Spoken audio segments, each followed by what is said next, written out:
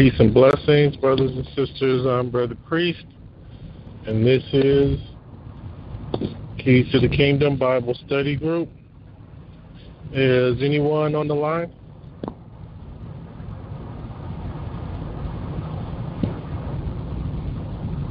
I'm not able to see who's on the line today. So as a result, I'm just going to go ahead and start, and hopefully someone will come on the line.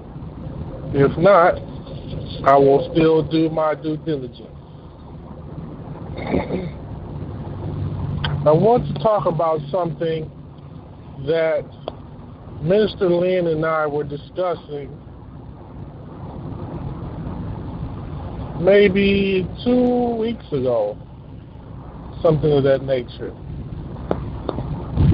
The living God. The living God. Why is this terminology used in Scripture? Why do we use this specific terminology amongst the truth seekers, the truth walkers, the true Hebrews? Those who are the true followers of the Christ, the Messiah or Mashiach. Why do we use this terminology, the living God? The living God is a differentiation in terms of interpretation of the true Almighty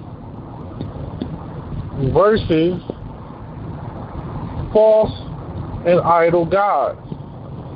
Now, when you sit back and just think about that and that alone, that seems pretty simple to comprehend. But I will use terminology, words to the best of my ability to help you to comprehend exactly what this is about. So if some of my words or some of my terminologies are foreign to you, please don't let that alarm you. If you think you've got everything figured out and you know everything there is to know about history, about Scripture, about who you are, said black man and black woman, Latinos, Native Americans, West Indians, particular Western Spanish-speaking people, Haitians, Native Americans.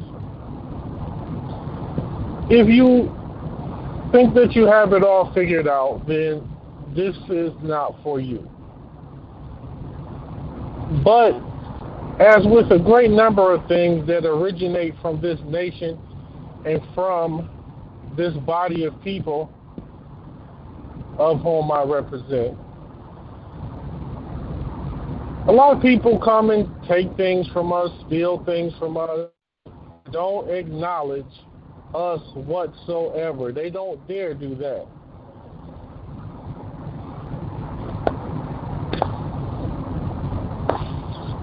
Why they won't do that, there are various reasons.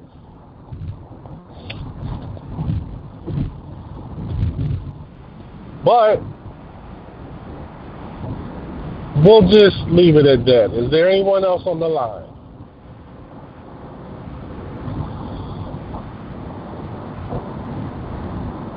To understand the terms, the living God, and the terminology being used and why the Hebrews used it, let me just say this. In the English language, we do not use the term God as a Hebrew in referring to the Almighty in private practice. We do use it in public practice so that others will understand and comprehend or get a general comprehension of who and what we are speaking of. Just as we use the term Jesus, so that those who are familiar with that term will be able to have some type of comprehension of what we're talking about. But in our private use, we use his true name. The true Jesus, we would have known him, we know of him as the name Yeshua or various derivatives of such name. There are different pronunciations and different dialects of he. Yeshua, and various other, pronunciations. Still yet, we use, in our private use, specific terms that make it so that we know our Creator knows exactly who and what we're speaking of.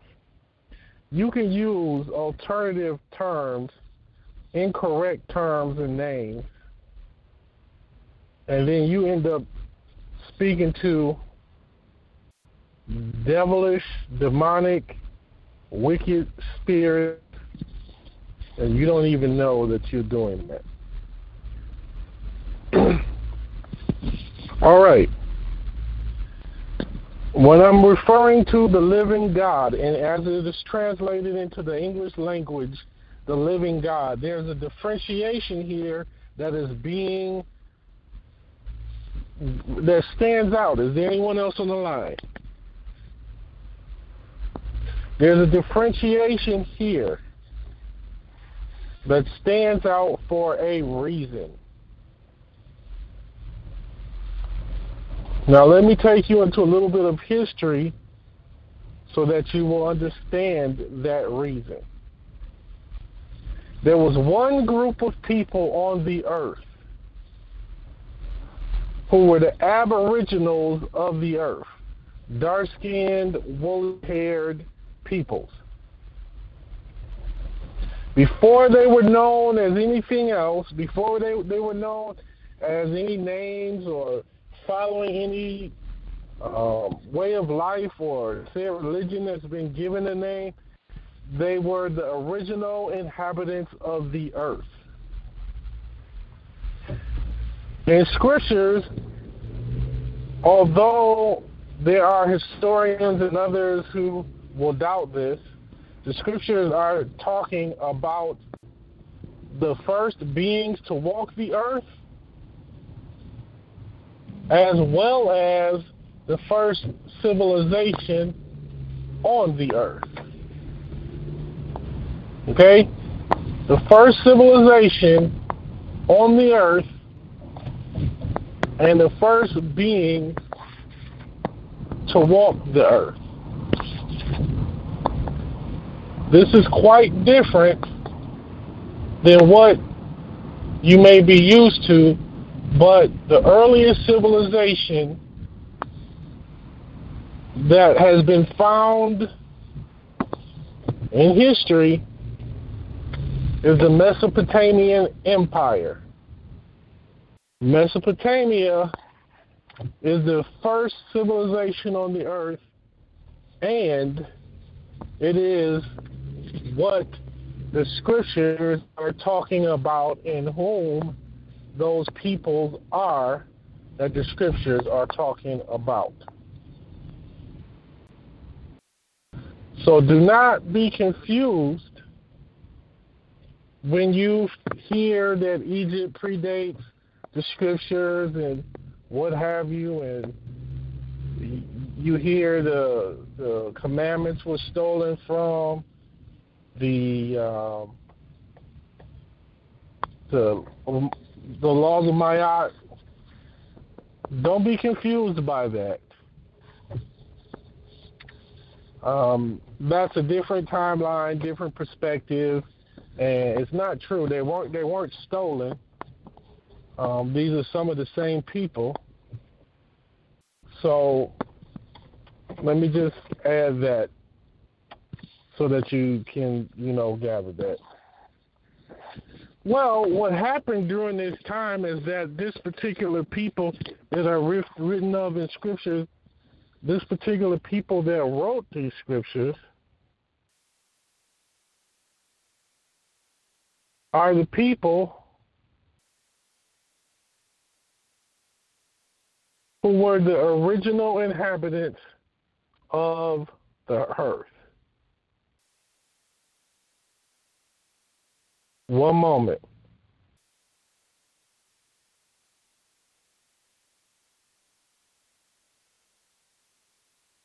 The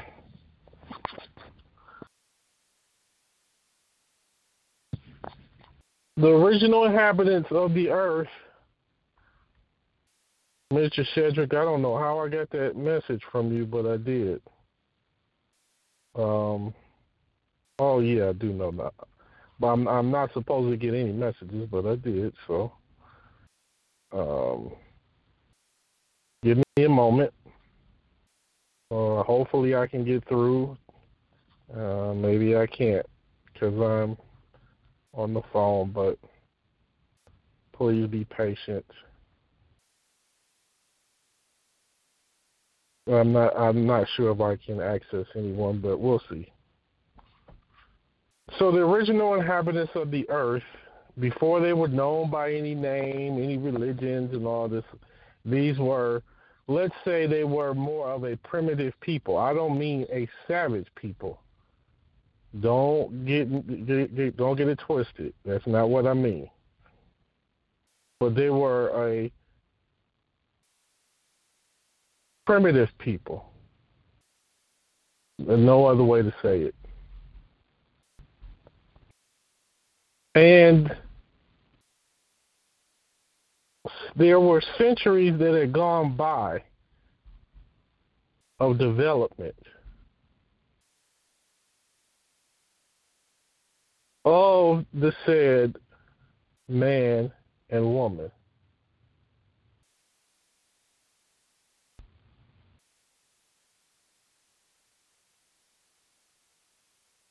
Centuries had gone by in development of civilization.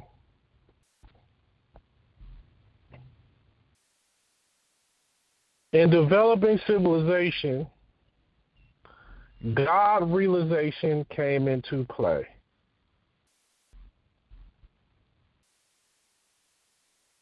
With God realization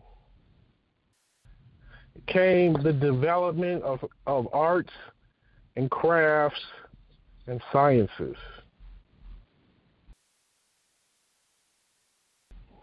And understanding and comprehending advanced arts sciences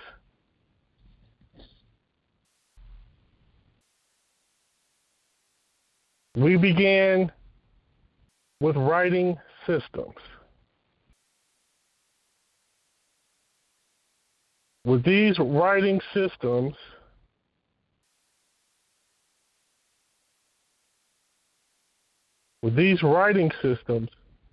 I'm called. Brother, can you? One moment.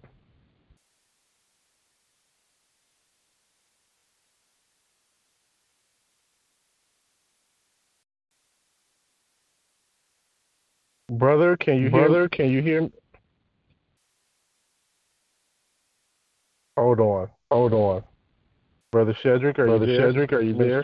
Minister Shedrick? Yes, I'm here, brother. I think you're echoing, though. Can you hear me? I can hear you. I am echoing. I'm going to try to get off of here. Maybe. Can you still hear me, brother? Yes, I can hear you. Okay, great. So, as we began the development, we began writing systems. And we became knowledgeable of a greater being than ourselves, as we knew God, so to speak.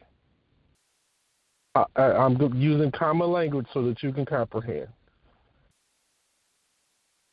And as we knew God, we began to know the real, true, living Creator.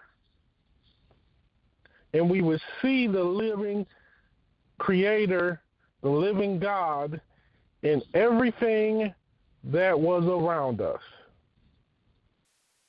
And we gave credit to everything in nature as that being one creation with the Almighty. Brother Shedrick, can you hear me? Yes, sir, I can hear you, brother. And you're not echoing this time, so that's good. Yeah, okay, great. Can you still hear me? Sir? Hello? Okay. Yes, I What can are hear your thoughts, brother? What are your thoughts, sir? Yes, sir. So when I was listening to you when I first came on, you were talking about the living God. And it's funny, brother, because several weeks ago, and even to this day, I put I guess you can say, a quote at the end of my text messages. And it's a quote that I pretty much borrowed from you, brother, that you said numerous times. Nature and natural law is God in the flesh.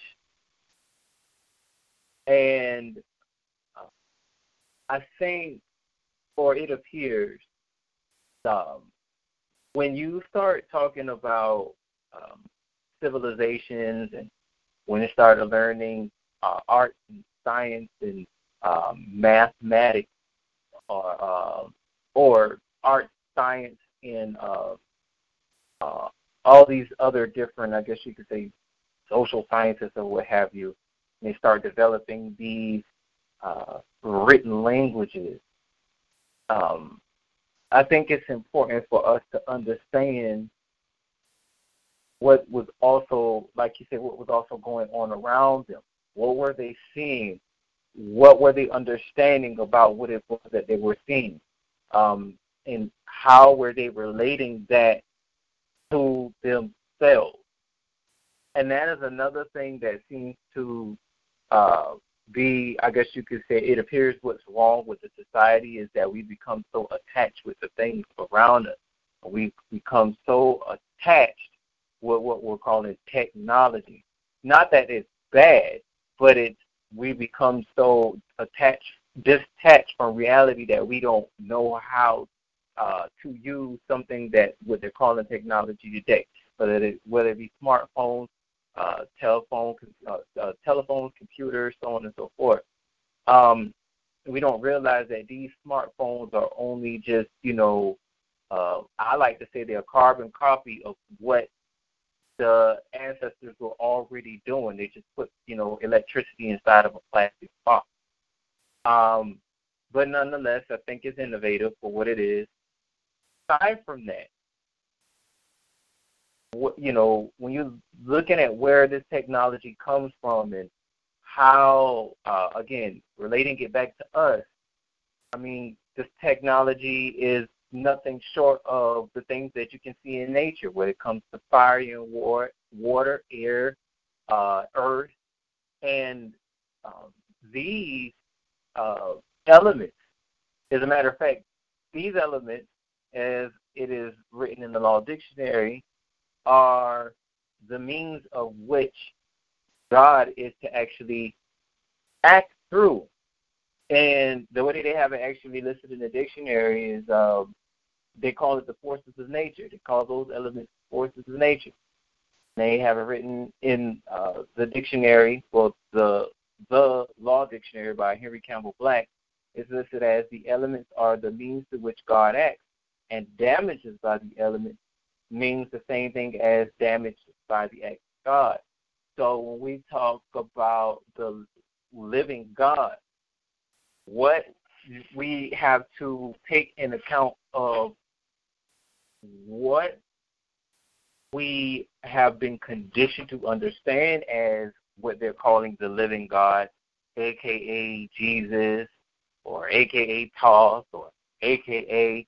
Horus, or Hercules, or whatever other Greco-Roman god you can muster up, as opposed to what were the ancient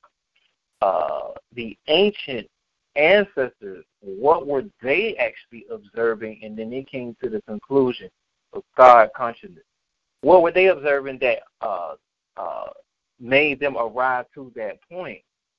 And by the grace of God, that consciousness of those ancestors were being preserved by the various governments that we have here on earth today.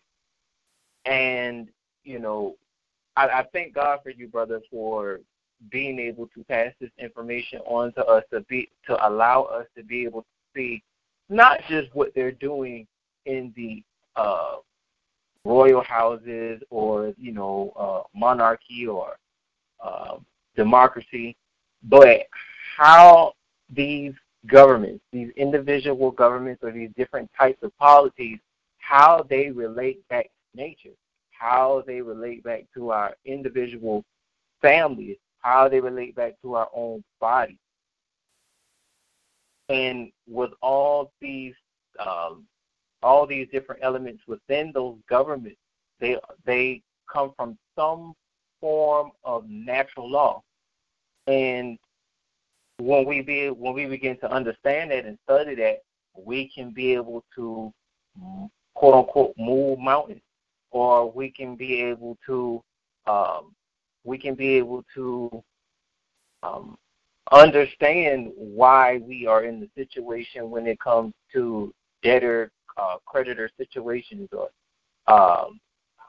why, you know, the young die young when they disrespect their parents, or when they're not aware of principles regarding how to navigate this world as an adult.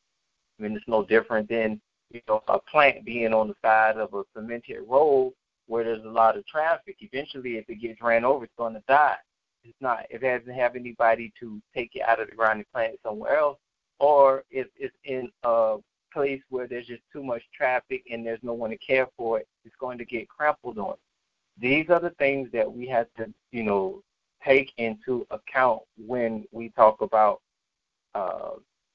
what our ancestors were dealing with in terms of God and God consciousness, and how it relates to nature and natural law, where we are today, and, you know, trying to get back in touch with that quote-unquote God consciousness.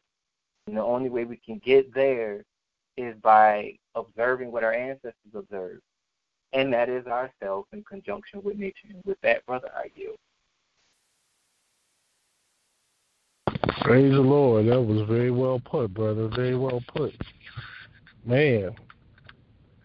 Yeah, so in the beginning, there was only one group of people on this earth who had really put time into the realization of who and what they are and what their relationship to this planet, this universe, and to the creator of all actually was. There were people that actually put time into this, and they arrived at God realization. Okay? They became conscious of their relationship and their oneness, Almighty Creator. They became conscious that the God, so to speak, the creator of all, was in them and in everything around them. Brother, do you have the scriptures near you?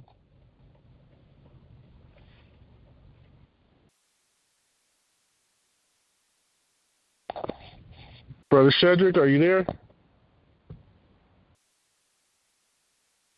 Yes, sir, I'm there. Can you hear me? Oh, yes, sir. I can hear you. I'm sorry. I was on mute. Yes, I have the scripture, sir. The Ten Commandments, Exodus, what is it, Exodus 20.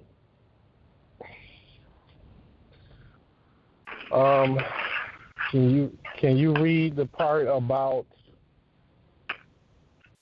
thou shalt have no other gods before me? For those who are listening, please be attentive. Please bear with us. Some things came up that were unexpected, but we're still going forward. Okay. Exodus 20, verse 1. And God spake all these words, saying, I am the Lord your God, which have brought you out of the land of Egypt, out of the house of bondage. You shall have no other gods before me. Brother, would you like me to read forth? Yes, sir, please. Verse 4. You shall not make unto you any graven image, or any likeness of anything that is in heaven above, or that is in the earth beneath, or that is in the water under the earth. You shall not bow down yourself to it, nor serve me, for I, the Lord your God, am a jealous God, visiting the iniquity of the fathers upon the children, unto the third and fourth generation of them that hate me, and showing mercy unto thousands of them that love me and keep my commandments. You shall not take the name of the Lord your God in vain, for the Lord will not hold you guilty that taketh his name in vain.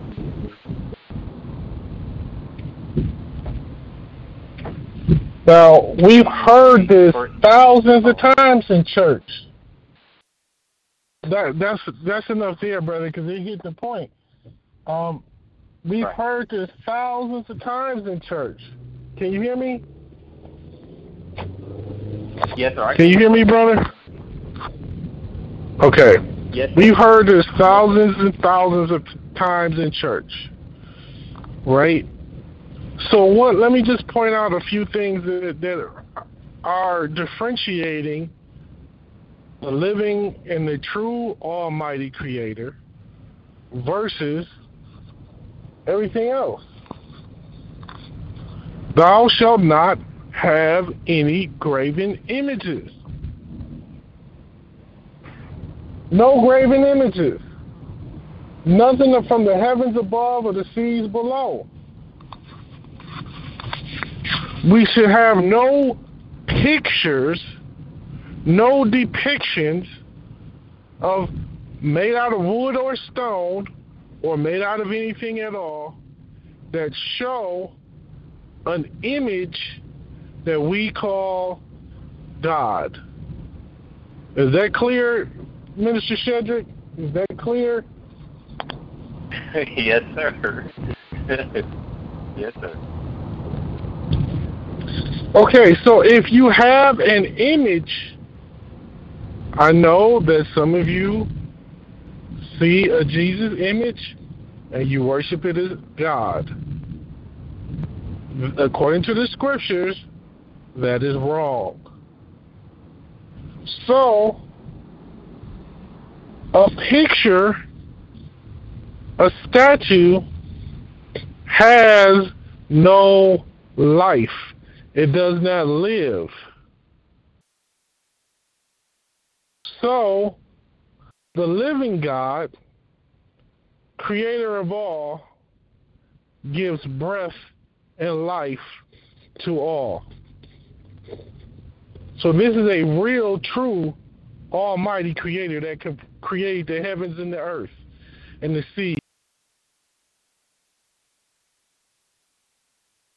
A real creator that controls natural law and nature itself, and them in combination operating in a divine feminine and divine masculine form Twin souls are the almighty living God. This is why it says, let us. So if you're looking at the almighty as just the masculine portion, you're missing the point. If you're looking at the almighty as just the feminine portion, you're missing the point. The us, the male and female divine aspects, are what procreates. So, the us, when I'm saying this, I mean man and woman, we procreate.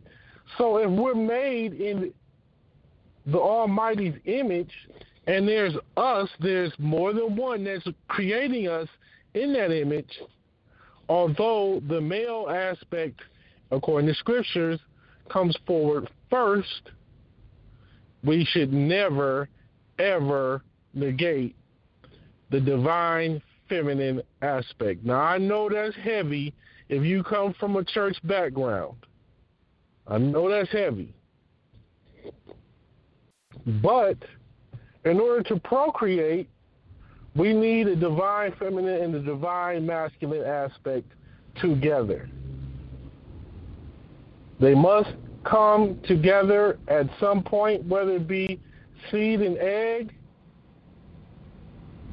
inside of the womb of woman, man and woman physically coming together, or even seed and egg in a test tube, as they would say, test tube baby. But there is a divine feminine and a divine masculine aspect that must come together in order to procreate. Even if you're looking at you believe in Immaculate Conception, remember the Holy Spirit, divine masculine, was present. I won't go into that. Don't want you to think the wrong thing. Is that making sense, Shedrick, what I'm trying to say here? Yes, sir. Perfect sense what you're trying to say. What are your thoughts? What are your thoughts, sir? I was sitting here while you were having the discussion about the divine gender roles as it pertains to nature, and I was also thinking about what I was discussing earlier about the living God in conjunction with nature and natural law itself. And while you were talking, I was thinking about the book of Job, and there was a part in the book of Job. There were several parts in the book of Job where, of course, he was being, reprimanded by his peers. Being that he was a judge, they felt like he kind of took his office, as a joke. He perverted his office. It felt like he wasn't doing enough. It felt like he did too much. He perverted the law. And he was, trying to get them to understand that his flaws did not come because he was a judge. He's doing what he is supposed to do to fulfill his office. And sometimes you have to, reprimand the bad with the good. But that's a whole other different discussion. There's a part in the book of Job where he's communing with the Creator. He's communing with God. And God sets him straight. And there are several verses in the book of the 38th book, chapter 38, all the way from 1 to 41, where the Most High is asking Job, who is this that darkened the counsel by words without knowledge? Where were you when I laid the foundations of the earth? Can you tell me the understanding of it? Who laid the measurements of it? If you know it, can you, who has stretched the line upon it? Where are the foundations of it? Who laid the cornerstone? When the morning stars sing together and all the sons of God shouted for joy, and who shut up the sea with the doors when they break forth as if had, issued out of the womb? Has you commanded the morning since your days and caused the day spring to know his place? It is, These are, if you notice anything about that particular verse, all of those, or those particular verses, all of those verses have something to do with nature. We even mentioned the Mazzaroth. Won't go in there here, but Mazzaroth is even mentioned, and the stars, Orion and Pleiades and several other different stars are actually mentioned as well. So you have to wonder, like, well, what's going on where he's having this conversation with the Creator? And the Creator is asking him about the earth and asking him about these different elements in nature. If you can tell me how to do my job, do you have to tell me how I did my job? And I think that was technically, what Job was trying to get people to understand. You want to try to accuse me of not doing my job, but in order for you to tell me about how and why I'm not doing my job, you got to tell me how my job is actually or how my job is to be done. Because the only person that can tell me how to do my job is the law. The law is what put me here to judge and preside over the people in the first place. But that's a separate discussion of its own. We're talking about this discussion about the living God and what it means in contradistinction to what we have been convinced is God. We have to look at what is going on, not just in the book of Job, but what has been going on in all the various other different books with either the king, either the prophets, either the priests. What was going on with them as they have been, carrying on their day-to-day operations within their offices? What were they doing? I was listening to an old blog talk you did the other day. No, actually, just yesterday. And this was dealing with the title or the name of God. And you asked, well, what is the name of God? And you name all of the titles that are used for God, like Yahweh, Yahuwah, and Jehovah. But these all pertain to the title Lord. But it never said what his name was. And this goes into the discussion about what we just read in regards to thou shalt be no other gods before me, thou shalt not make, images of you wood and stone. Because I said this on numerous occasions, that man's ability to accept God is really only according to them being able to create him according to their own consciousness. Jesus has become the reflection of everyone's consciousness. He is who they want him to be. God is who people want them to be in their own mind. But then when you ask them, well, what did the priests and the prophets and the kings and the nobles of the scriptures say he was? They don't know, because they did not take the time to actually put themselves in the train of thought. They weren't observing what were these people doing. And, for, those who don't realize, as Minister Priest has been preaching for a long time, these people in the scriptures, they weren't walking around with the Bible in their hand. They weren't walking around with, the book of Ruth and the book of Ezekiel in their hand, even though in the later book known as the New Testament, those books are mentioned. But these noble priests and prophets in the Old Testament, they were building the government. So these things had to become, I guess you could say, a working process. The laws and principles had to be discovered. They had to be written, which means they had to be lived. In order for them to be lived, they had to be observed. There had to be something for them to observe. Those things that these principles that they were gathering together were coming from a source that was omnipresent, very ubiquitous. These things could have been seen in nature. Observing the woman in her female cycle, observing the woman in her cycle as it pertains to pregnancy, observing the lunar calendar or the way that the sun and the moon operates around the earth, observing how plants grow and how they die, observing when the, I guess you can say when the fruit comes out of the ground, how to plant seeds, when to plant seeds, what seeds not to plant where, how to breed animals. All of these things were very important to the understanding, to creating principles for these priests, prophets, and nobles to live by.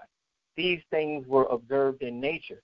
They were not observed by plastering a statue of Jesus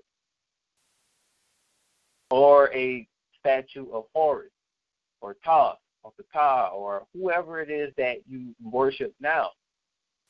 And the reason why they were not observed from these lifeless things is because they are lifeless things. They have no soul. So there's nothing to study about a lifeless soul. If you look at the sun, the moon, the earth, the air, even though you can't see it, you can touch it, you can breathe it. You look at the animals, you look at the sky, all these things have one source. But each of these sources have an essence that provide a function for all these individual things in nature. All of these things are attributed to something we call natural law. And this, if you pay attention, this is your living God. On that note, brother, I yield. Oh, my Lord, brother. All praises to the Most High Almighty. You just explained that so very well, brother. That was a blessing to hear. And anybody listening to this, you need to go back and listen to what this brother just shared, because that was really extensive. Now, I know that some of you may not be familiar with this type of expression and language when we're talking about scriptures and the Almighty, but you need to understand the truth about this. During the time that the law, statutes, and commandments, which are 613, not just 10, and although brother just read from the said 10 commandments, there are 613. Which, by the way, is greater than 142 and is more of a sum than 142, 144. So I'm saying this to say, when you look at this and how the brother explained, we saw the Creator in everything, in the plants, in the water. Not one thing, we didn't have a face for the Creator. And making a face for the Creator, albeit Jesus, is still wrong, according to Scriptures. So, Jesus was worshiping himself? His image, his likeness, how he looked when he walked this earth, is not how he looks in these pictures and in these statues. Some pictures, if you go back old enough, do actually show a real depiction of the one who has become known as Jesus. They do actually show him with dark skin and woolly hair, as it is written in the book of Revelation, the first chapter of Revelation. He had bronze skin as though it was burnt in the furnace, so he was dark complected. He had hair like wool. This would describe a man of Negroid stature, Negroid stock. Nonetheless, The living God is not a picture. It's not a statue. It's not an image, a painting. The real God operates through, the real creator operates through nature and natural law and controls them both, for them together as one is the true Almighty. There's not somebody sitting in the clouds, literally on a throne of gold and of streets of milk and honey. That's a figurative, creative language depiction. That is not to be taken literally. So understand that these original inhabitants of the earth all grew to the realization, the true realization of who and what the Creator, that which we refer to as God, actually is, and what the Creator is. The Creator is a spirit, and those that worship Him must worship Him in spirit and in truth. When I'm saying Him, the reason why I am using the term Him, we're talking about the divine masculine aspect of the Almighty, which is the authoritative figure in the relationship between the male and female side. Okay? This is the head. Now, some sisters may be offended by that. If you're offended by that, this is not for you. Just turn this off. It's not for you. No hard feelings, no love lost. Respect how you feel.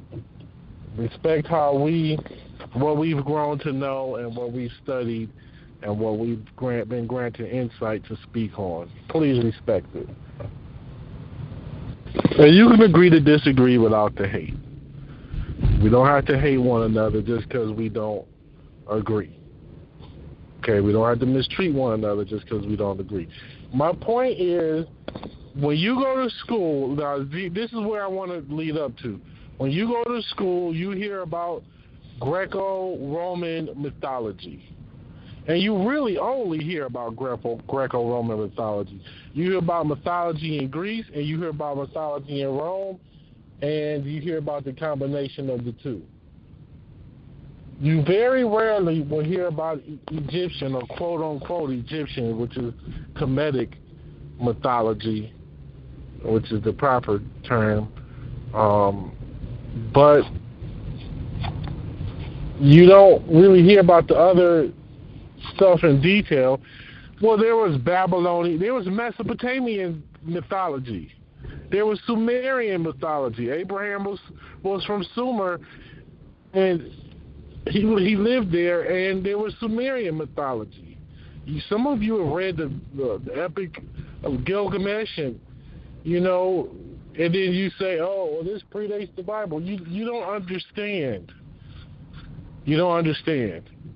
Oh, this story is the story of Noah in the Epic of Gilgamesh, so that makes the story of Noah a fake, or what have you.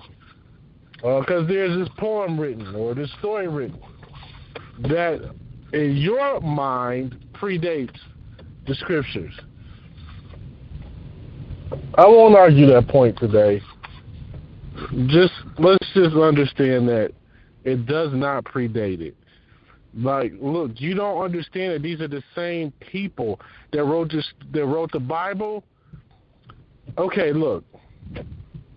Do any of you have relatives that are rappers or entertainers?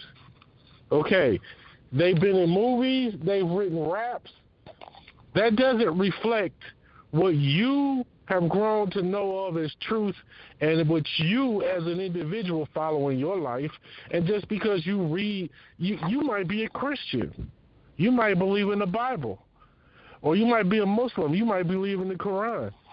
But just because they write something that comes from the same origin, but they write it with their own spin on it, and they don't necessarily believe it the same way you do, doesn't make the origin of the story false.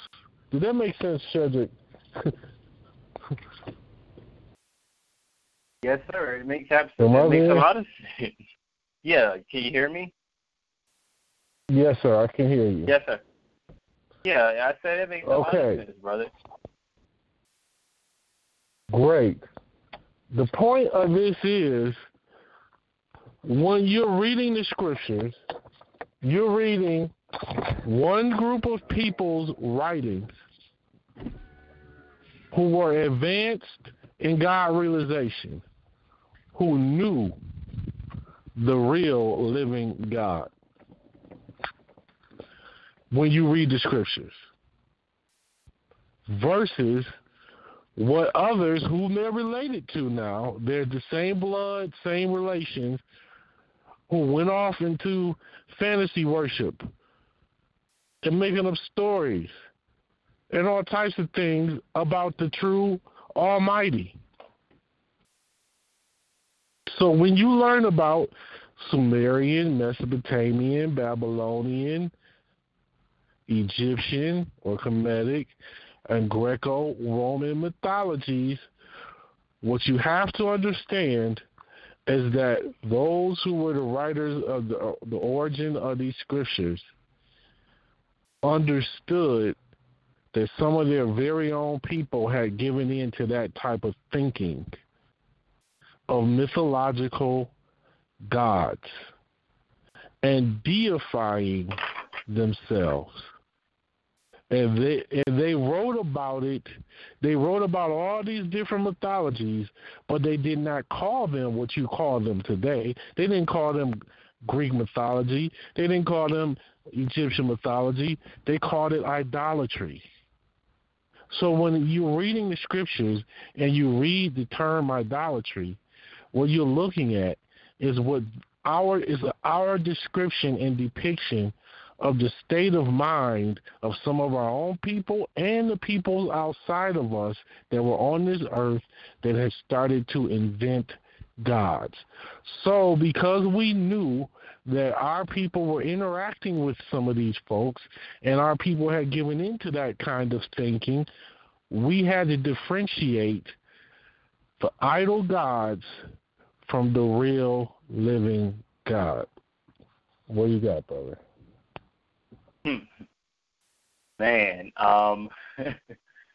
you know, when you were talking about when you were speaking about people not understanding how to understand the difference between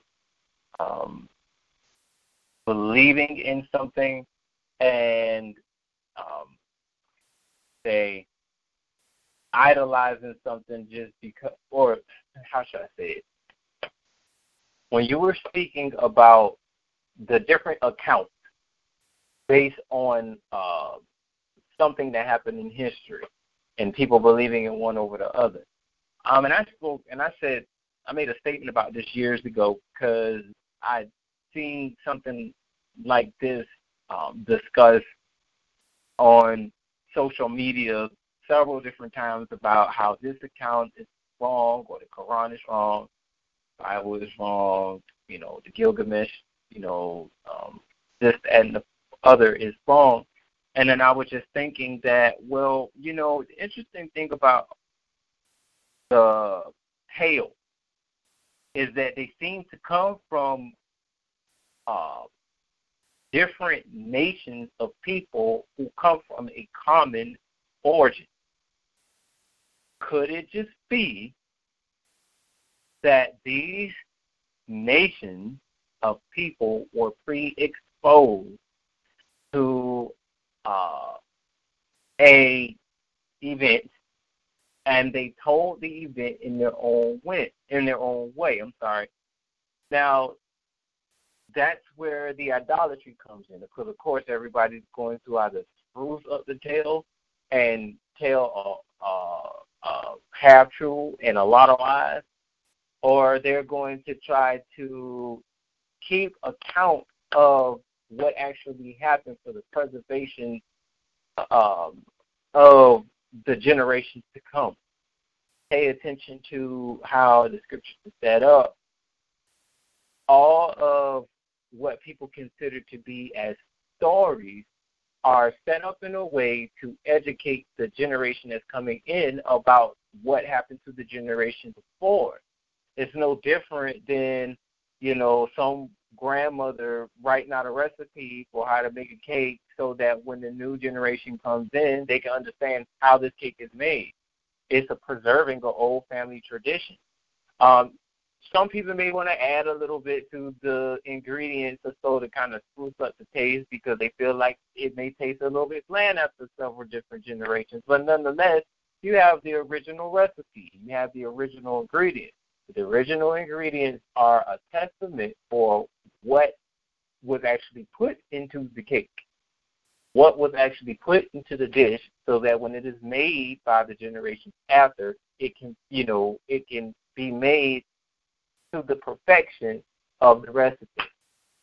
With the preservation of the understanding of what happened to these generations before, some nations thought to themselves that if, they spruce up the tales a little bit, it makes it sound a little bit more convincing to the people who are a part of that nation or to anybody that's not, or anyone that's foreign to them.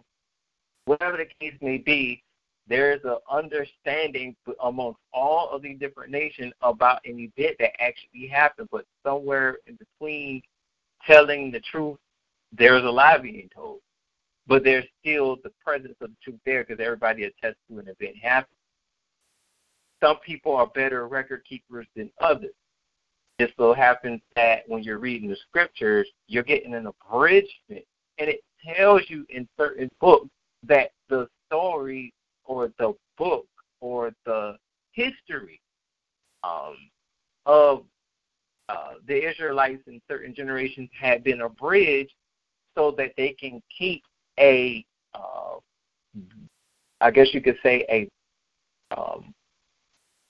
keep everything condensed but get straight to the point. Because we want to know what actually happened to these people without, going into too much detail, or we want to get straight to the point where there is not much detail afforded to the person. I think it appears that some people's disbelief comes towards the Bible when you look at the beginning of the book and it's like, okay, well, there's obviously had to be more men and women on the earth in order for us to populate the way that we did. But because they are not reading to understand, not even themselves and the current reality that they're in, how could you know possibly what happened back then? If you don't even know exactly how to preserve yourself now, you know nothing about how these people preserved themselves before. And believe it or not, after taking the understanding that the minister gave to us and try to apply it, you can start to see that there were civilizations before the first, or what we consider to be the first.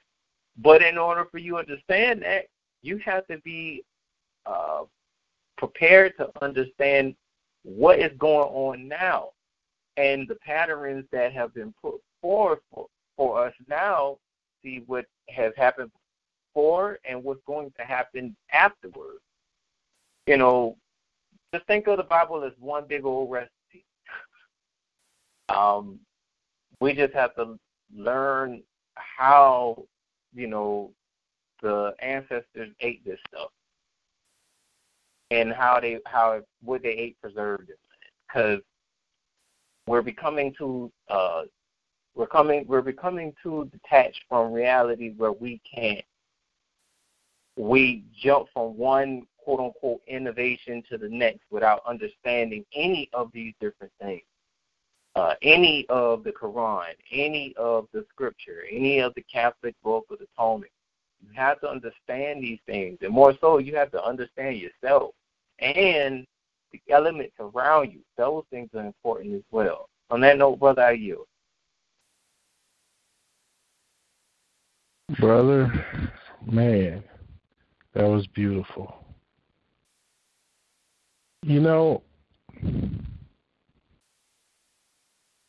exactly how the brother is saying. Before you even understand something, somebody can come amongst you and say anything. Oh, don't necessarily believe the Bible. Why not? Because stuff was written in Egypt or wherever before the Bible. Oh, okay, so don't believe in the Bible. Don't study it to know it before you decide whether to believe it or not. Just don't believe in it. Come over here. Come study this other thing. Don't listen to that stuff. Well, you can do that both ways with either or with anything that is going on the earth. But the point is, don't disregard something without properly studying it. And then everywhere you turn out there that seems to be the proper studying place for you leaves you with things that are unanswered. The point to this is there's a different state of mind from those who actually comprehend the true living God being within you and all of life itself. This is a living God, a living creator that continues to show the almighty power by continuing to bring life. We live in a universe and in a solar system. Understand this, that we only know of us on this planet as being living beings. We don't, and we're only in, what is it, the arm of Orion in the solar system? I think we're in the arm of Orion. We're in one arm of a solar system in a universe. Now listen, if there are other arms in the solar system, and you don't know what's in the neighboring arms of this solar system on the left or right to you, and the only thing that you know of that exists as life is life on this earth, be it animals or said human beings, insects, so on and so forth. But an almighty creator sees all of this. And although you live and you die and you transform, or what you call dying, you transform from one state to another, one stage to another, one form to another, you are a tiny speck in this vast universe of zillions of life forms. Zillions of life forms. Let me read some scripture for you. Joshua chapter 3, beginning in verse 9. And Joshua said unto the children of Israel, come hither, and hear the words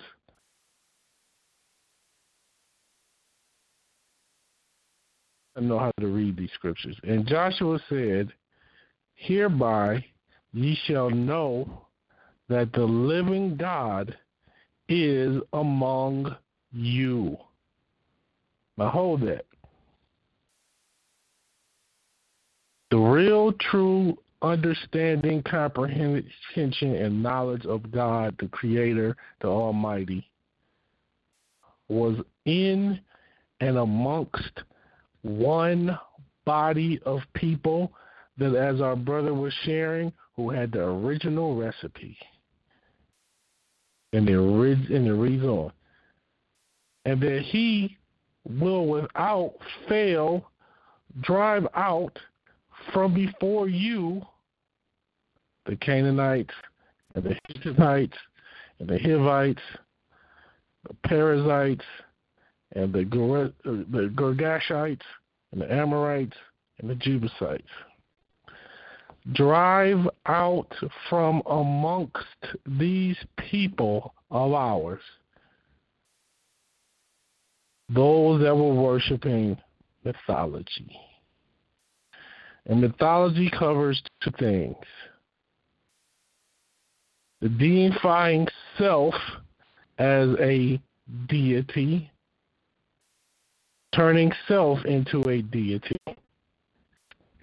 and turning imaginary things into deities, such as statues, wood, paintings, so on and so forth. One last scripture. Hebrews 10, verse 34. Beginning at verse 31. It is a fearful thing to fall into the hands of the living God, but to call to remembrance the former days in which, after ye were illuminated, ye endured a great fight, of afflictions, partly whilst ye were made a gazing stock, both by reproaches and afflictions, and partly whilst companions of them that were so used. Now listen, let me explain what's going on here. This is Paul. He's looking at those who have been, quote, unquote, enlightened or illuminated with the true knowledge of God, who are fearful to be placed in the hands of the true and living God, because when you really know the true living God, you know that fearful not meaning respect, not meaning fear or afraid, but to quote unquote fear the Lord, but respect the Lord. And fearful in the form of, yes, I better do right by the Creator or I will be punished. So the Illuminati, as you're reading out of this, if you're reading with us, the Illuminati understood, listen good, that Paul, that the one you know of as Jesus, and all the preceding prophets and kings and messengers, all the way back to the time of the prophet Adam, all had a universal understanding that brought light onto them, that illuminated them, and the evil, wicked force of nature, that which you refer to as Satan or the devil, which does appear in people, which does appear in the spirits of people, which does appear in groups of people, definitely, by their state of mind, controlling their activities and their behaviors, have all been trying to counterfeit the true and living God. So they came up with an Illuminati. And which says, by the way, that their eyes are open, that they are awake, that they have become a god, or they are a deity. So they feed to you that you can become a deity, not ever explaining to you what the word God actually means. Why you should not use the term God in reference to a deity, the Almighty Creator. You should not use that term, but as I stated in the beginning, we do use the term in order to help you comprehend better. You can close us out, brother.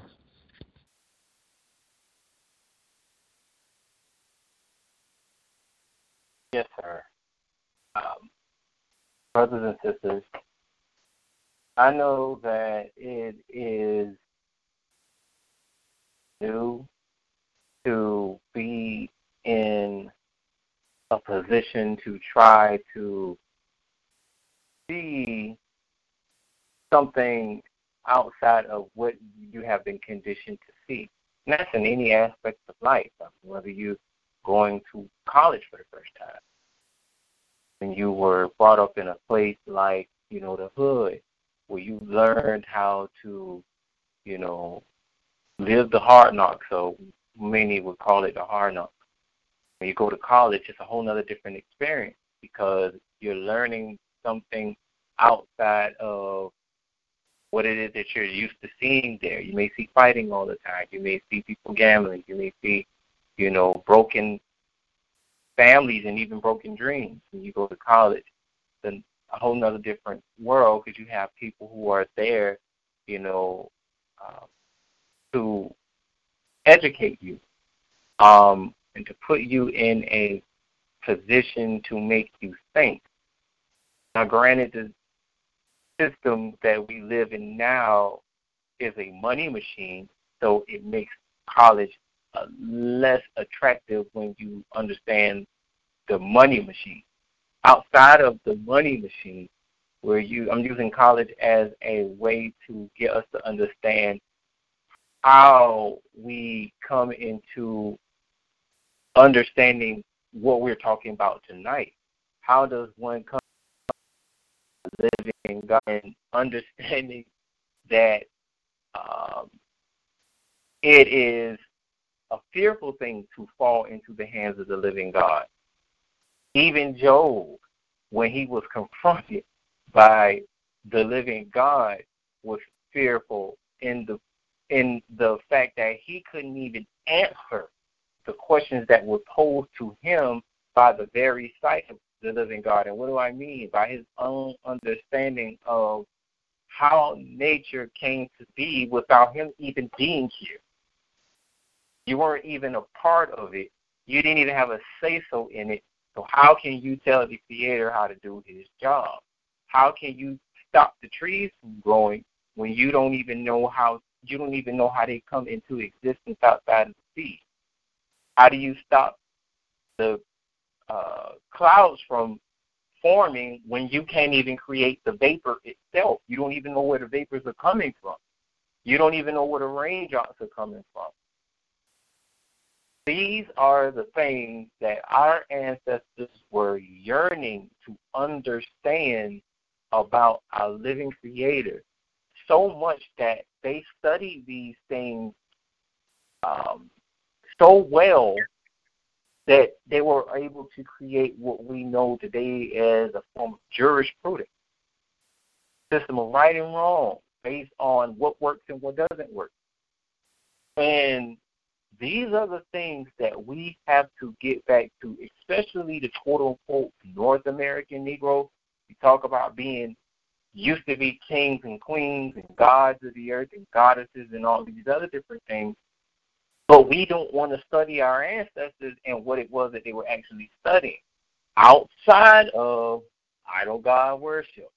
We want to study the idol god worship because we think in there we will find our true self, when in all actuality you're going to only find death, because the idols themselves don't even have life in them. So the only thing you can find in idol god worship is death. And the only thing you can find in studying the idol gods that your ancestors were worshiping, you're going to find yourself in death. Why not study plants? Why not study the rotation of the sun? Why not observe a woman in her ability to conceive? Study the man and the woman together. Even though most of the nature of the man and the male and female relationship as it pertains to the North American Negro is not as solid, but you can learn so much just by the very nature of the male and the female, because we are the prototype. We're aboriginal. And so it is fitting for us to understand that nature is where we are because nature is where we come from. That is the only way we're going to find out how to get back our natural rights and our natural heritage. Our natural rights and heritage are written in the very thing that we consider to mold us. That is nature and natural law. But we keep giving and applying these things to figurative of our imagination called Jesus Christ. And I realized that that entity is put there not so much as a stumbling block, but as a punishment for even the idol God worshiper. Because even within their idol God, there still is a form of punishment, no different than when a person who is what you consider to be homosexual or trans or what have you, people will say they're going to be cursed. But if you read in the book of Genesis, when you look at what happened between Adam and Eve, even in their very act of transgression, they were cursed. Look at the idols and the images that we take on. That is a curse within itself. You are living out your curse. Only way we can break outside of those curses by understanding the principles that are going to give us life. Look at the ants. They live and they don't have strong legs or strong back like us, but they gather the food that they need and take it to the queen, and they live just perfectly fine. And in fact, they work together. The birds, they fly together. The birds, they feed their young, and when they're old enough, they let them fly away. All these things observed in nature, these are the things that are going to help us understand who we are and how we can get back to what we have to understand as God consciousness so that we can be created in God's image again. And on that note, brother, I yield the floor to you. Praise the Lord. Praise the Lord. The one that you've been thinking of as that picture of Jesus is not Jesus. It is Serapis Christus. It is not, and we have the audio recording. I did a podcast on it of the Catholic Church praying and acknowledging that it was Serapis Christus. And they acknowledged that they were worshiping Lucifer at a Christ Mass, at a Mass in front of the whole world. They acknowledged that they sang Lucifer. They had the Pope had the guy sing the name Lucifer and say Serapis Christus. Christus. It's a whole other story. But since I'm back at headquarters, I can see a couple of people online. Prayers and love goes out to Robert Ben Israel and his loved ones and relatives as they recently had a passing in the family. And Brother Robert's mother recently passed. Please keep him in your prayers and positive energy. So I see we have Brother Justin here. Brother Justin, are you there, sir? Shalom. Shalom, brother. What's on your mind, sir? Brother, this is a great podcast right here. Brother Cedric, thank you for the information. All praises to the Most High. Brother Priest, of course, thank you.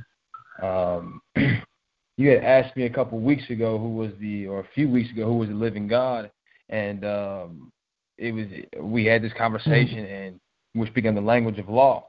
And since then, I've actually been, shall I say, studying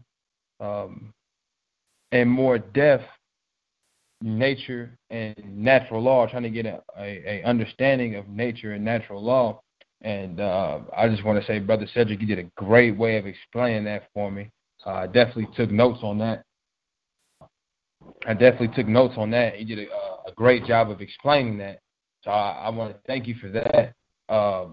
And I mean, everything was just explained very well and to the point. And I mean, I really, all that I can say is that, you know, we must continue to study as a people. We must continue to research things out and reason, and come to the understanding of who the true living God is. I mean, once you all break it down, you broke the esoterics down to such a simple. It was just simple. It's just very simple. It's in layman's terms. If you take what you all said today and break that down and compare that to any sciences, as you know, I've been studying probably since 2012, and so when it comes to any type of isms or Buddhism or Christianity or Catholicism, Kemetic sciences or these Egyptologists, the Near East mythological creation stories, you don't get this anywhere. You don't get a living God anywhere. No one is speaking of the living God. And so when you actually just listen to this or listen to what you all said and how you all broke down nature and natural law, you look at that and you look at all these other different religions or all these other different so-called truths, you will see that there is no life there. You will see that there's no sort of life there. And to me, that is an indication of truth. To me, that is an indication that this is accepted worldwide, because you can look worldwide and see nature and natural law. And if it's an oxymoron, if it's accepted worldwide, it's the truth. And this is the only truth that I see. This is the only truth that I read. This is the only truth that has brought me to true God realization. This is the only truth that actually gives me peace day in and day out, and keeps me in the same type of energy and the same positivity that I am. And I'm in a pretty rough situation. So, I mean, with that, brother, I yield, and I just want to give all praises to the Most High. And I just want to thank you, brothers, again, for just explaining this and passing this on by word of mouth. Just thank you. Praise the Lord. Praise the Lord. Much love to you, dear brother. And I want to thank my teachers, the elders of the Order of Melchizedek, who traveled throughout North America in particular, but through the ghettos of this country, and they went all over the country looking to re-educate and resurrect these dry bones. And I knew when I was listening to them and studying with them and taking notes day in and day out, 8 to 10 hours a day, I would sit up under their tutelage for years. And I loved every moment of it. And I knew I was hearing the ancient knowledge of the true and living God. And I knew that this was God Almighty, the true living creator, speaking through them. Because they cut through doctrine. They cut doctrine as we know it. They cut religion. They respected it. They respect people's right to deal and believe in what they believe in, but they had a mission which they lived and carried through the slave times. The same information, the same people were teaching this same truth in America, but it was given to us in this nation to preserve the thinking. So these elders said, we're not here to teach you the Bible. We're here to teach you how to read it. That's different than anything I've heard in my life. That's why we don't get into arguments and debates. What is the point of trying to debate truth? That is ridiculous.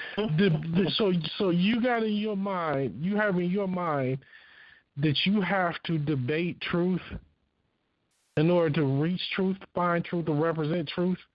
No. You have to live it. And it's universal. It's not racist. Or maybe in the sense of it's discriminatory towards those who don't believe in it. You don't have to believe in truth. It's not superiority complexes. It's not. That's why the scriptures have an image of the heavens above or the seas below. Don't have an image of anything or anyone that is being referred to as a deity or being worshipped as a deity. So I don't care if you have a quote-unquote white Jesus or a black Jesus. Yeah, he was a quote-unquote Negro man. But he is not to be worshipped as the Most High Almighty. He's not to be worshipped. So yes, the image, his true image, destroys the falsehoods and the lies. But be careful how you use these images. I see Brother Nathaniel's on the line. Brother, are you there? Yes, brother, I'm here. Am I heard? Yes, sir. What's on your mind, sir? Well, shalom, brothers and sisters on the line. Great call today. I joined a little bit late, around 30 minutes after. Excuse my tardiness, but it's a profound topic. You know, the way of the living God. You know, in my studies, I've come to find out that over these thousands of years, these Aboriginal men, princes, kings, scribes, we are the actual inventors of everything. It doesn't matter whether you're talking about Mesopotamia, if you're talking about later in the length of time, or if you go to like the French government or the English governments, it was the Aboriginals who gave life to these things. And as you spoke about deities and deifying men and deifying theory, I was just wondering, like,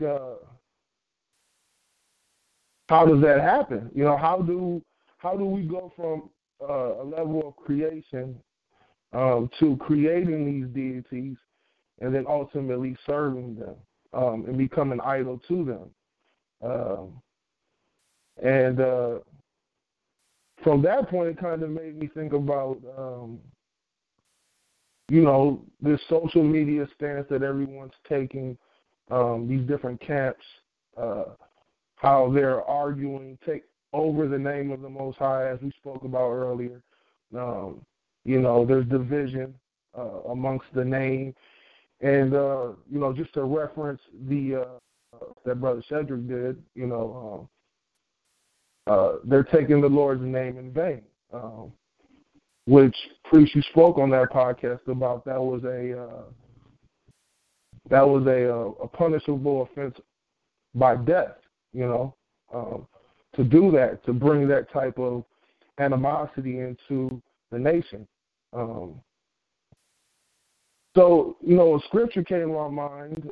It's Proverbs 21:16. And I'll read it if I can. It says, the man that wandereth out of the way of understanding shall remain in the congregation of the dead. And for me, that hits home with this whole conversation. It's because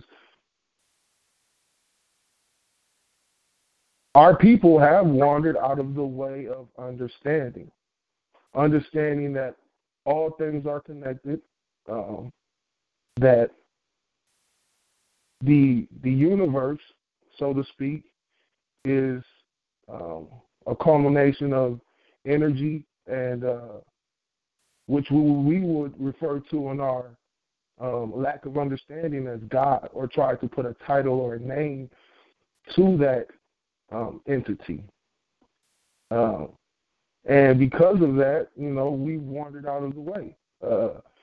It doesn't matter what civilization you go back to. As you spoke earlier, brother, you have the elect who established these civilizations, and I believe, and from my understanding, is that the creation of these gods, so to speak, were to civilize the uncivilized, those who had wandered out of the way, and it ultimately led to the entire civilization falling. So it's like, for me, that scripture kind of hits home with this conversation.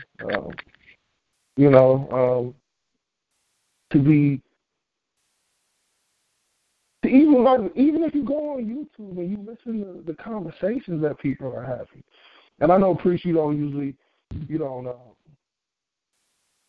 deal with that anymore. You know what I mean? Not that you ever did, but it's just our people are lost in the congregation of the dead. Like you said, you can't argue truth because truth is actually unarguable, if that's even a word. And the proper way to gain understanding is to understand that a theocratical approach towards governance of our people is the only way to go about it. And I'm just thankful to be back with the nation, to be hearing this message again. It shines a lot of light upon, some of the mistakes I've made in the past, as well. And it gives me a whole lot of hope for the future because, as I listen to the brothers on the line speak, there's definitely understanding on the line. And the way that this nation is moving about, we're communing with the one and true living God, the God of Abraham, Isaac, and Jacob, So, with that being said, brother, how are you?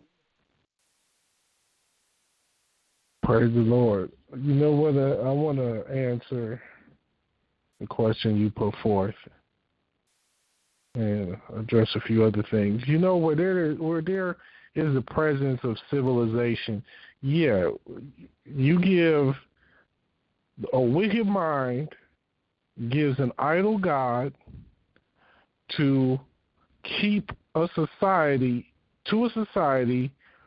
or underdeveloped people or persons for the point of keeping that society from a total anarchy. If they want to control and enslave a people, they give an idol god to them to serve as a pastime, as forms of entertainment.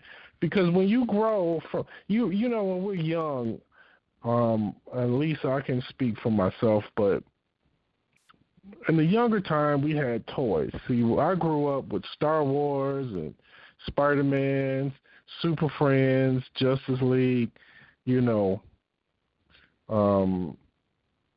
you get these toys, right? And you use your childlike imagination to create and invent storylines, wars, and what have you. We used to buy those 99-cent packs of Army Men, and we'd go in the backyard, me and our friends in the backyard when I'm 8, 9, 10 years old. We'd build castles. We'd build just like the same Game of Thrones. We were doing this in the sand, in the dirt, in our backyards. So we would go and find a place. One of my friends had a place where it was next to his mother's garden that she allowed us to go and build our castles and fight our wars. This is as an 8-year-old, 9-year-old, 10-year-old. Okay. There's a creative aspect of man that is man and woman when I say man.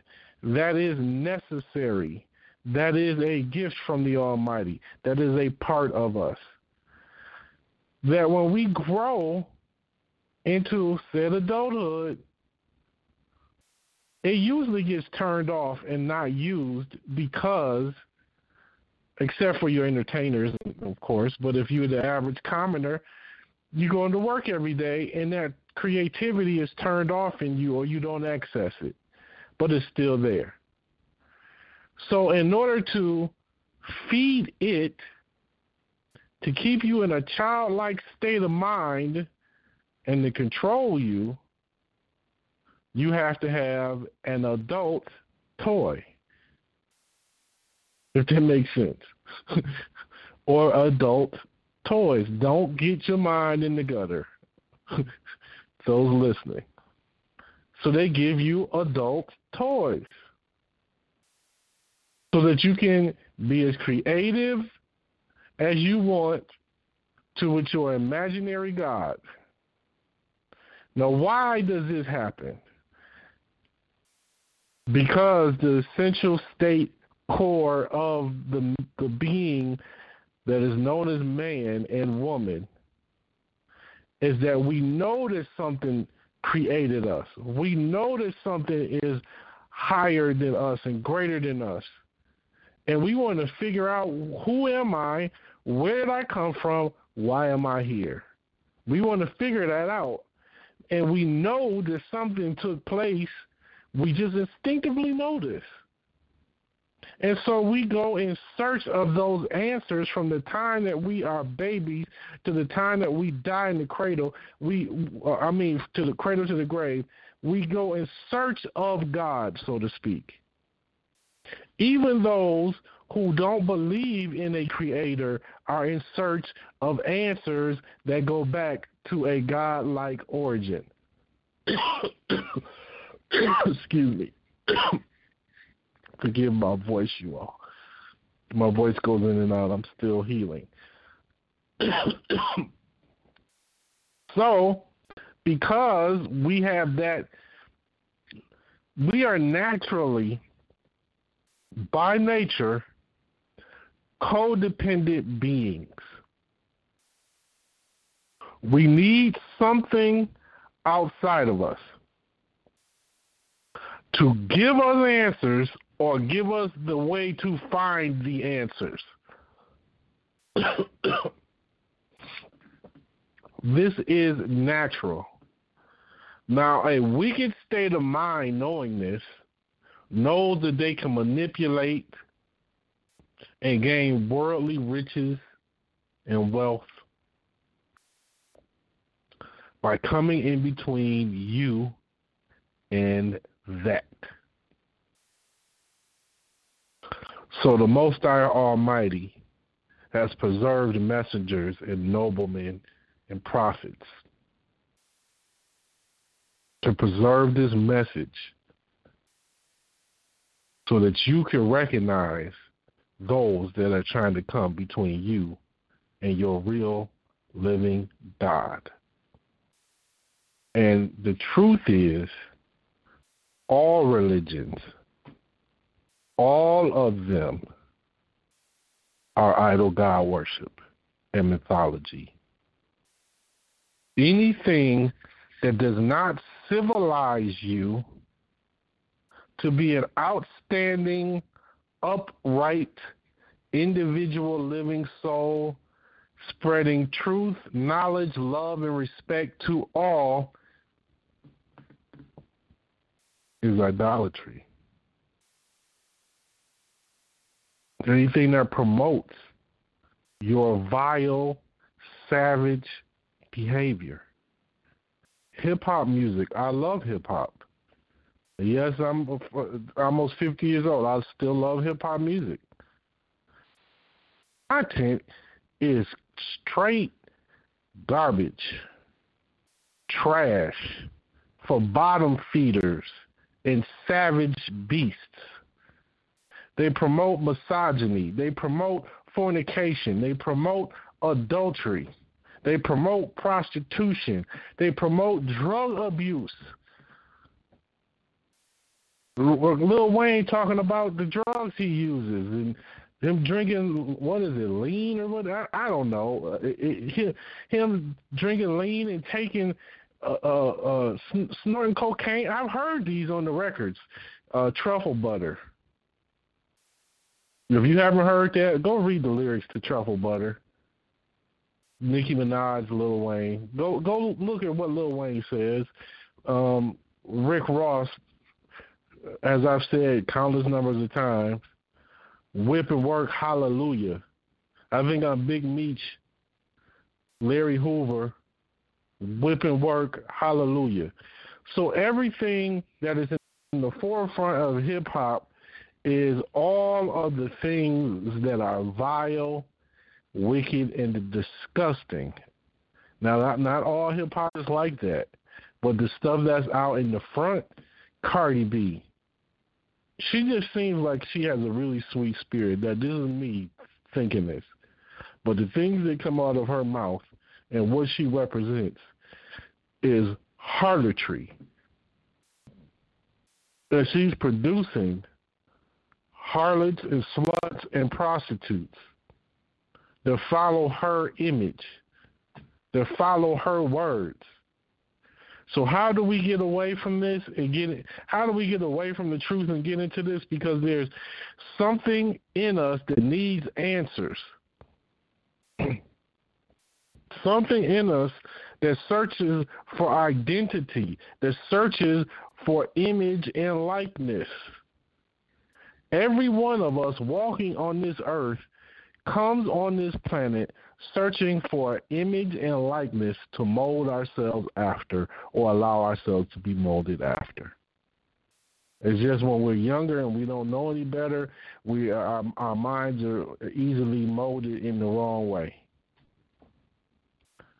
Now, when you live in a ghetto and you don't see answers coming from your church or from any religion, and the only answers you can find are in a basketball, a football, a baseball, or in drugs and prostitution and gangbanging, these are the only options you have. You're going to mold and model yourself after those idols.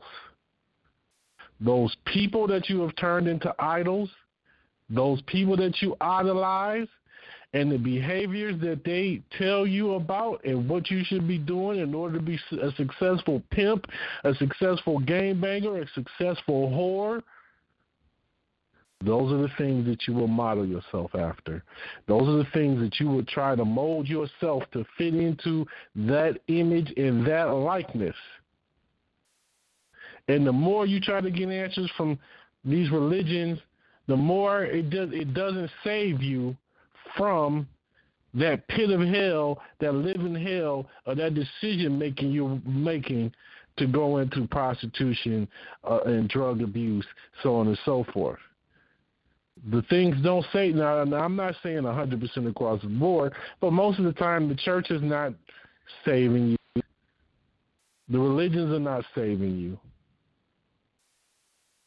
And this is why. This is the origin.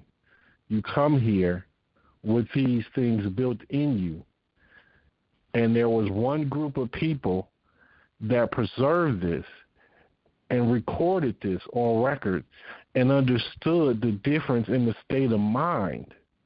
They understood that these minds can be swayed and these behaviors can be swayed, so they wrote it in creative language and in a high scientific language to keep this out of the hands of the mischief makers. So what you see mischief makers and idolaters doing two things: interpreting and reinterpreting and reinterpreting and reinterpreting the religions and the Bibles and the scriptures, or attacking that. And in attacking that, they deify themselves. There are preachers who really want you to believe that they're God. There are prophets that really are so-called preachers and so-called prophets that really want you to believe that they're gods. So they want you to worship them as gods. They just don't call themselves a god. Not like that. Some of them will call themselves a reincarnation of an ancient prophet. What's the difference in Shirley MacLaine channeling Ramtha or whatever that ancient so-called God is, and these Negroes talking about they're the reincarnation? How many reincarnations of David and Moses are there going to be? They don't even understand reincarnation.